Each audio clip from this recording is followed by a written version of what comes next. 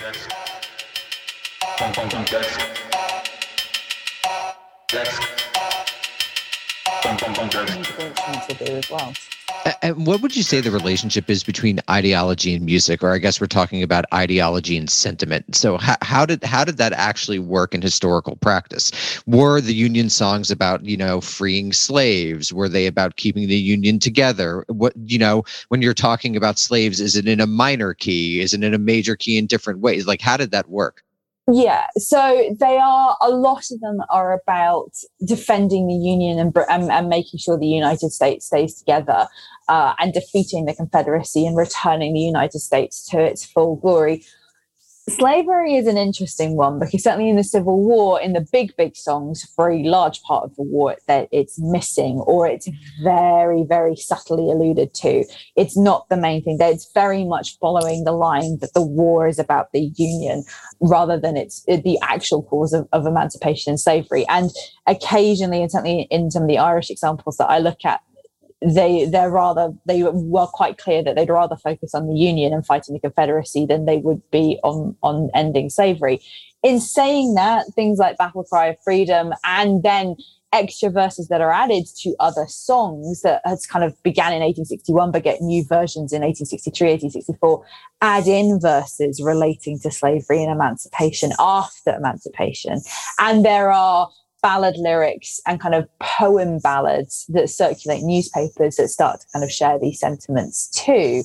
But that taps into the kind of how are contemporary Americans in the 1860s actually discussing the war and its causes and its aims. It goes into that a much wider thing.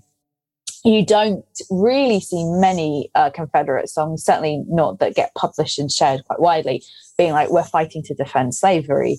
It's much more about we're fighting kind of for states' rights, which we know is about slavery, but it's more about kind of the home and the Southern and sentimentality and that attitude.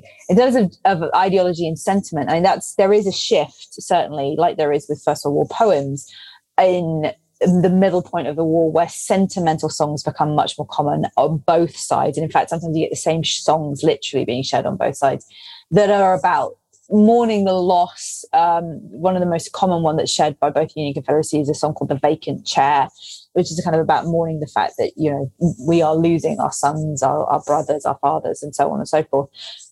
But you don't see in the Civil War very strong anti-war rhetoric and ideology. It still remains, this is a noble cause to be fighting for a greater purpose. The era of protest and anti-war and kind of a questioning that kicks in much more into the 20th century. So just to build on that, and I'm not sure the proper way to ask this question, but there's, of course, a long tradition of slave songs. And obviously that's an episode on its own. But could you maybe talk about how songs written and sung and interpreted by slaves, did that affect any soldier songs? Was there any sort of transmigration across those boundaries, whether we're talking about the Union and freedmen coming up to the north and maybe singing songs in various regiments, or even I'd be curious about the Confederacy and things like that as well? Yeah, so there are there's a Civil War song called "We're Coming, Father Abraham," which has its roots and is very much co-opted by United States colored troops, and kind of particularly from their point of service onwards from 1863. And the slightly more religiosity of some Civil War songs certainly has a connection to spiritual songs that are coming from plantations and circulating.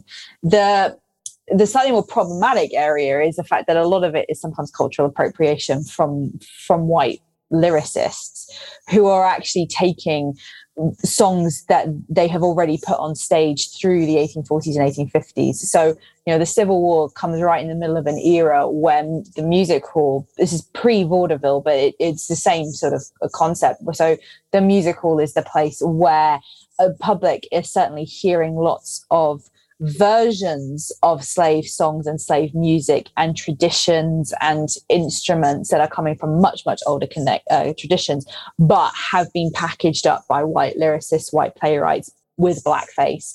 And so Dixie is a classic example of that. Daniel Decatur Emmett says there are stories that he says that he invented the tune of it.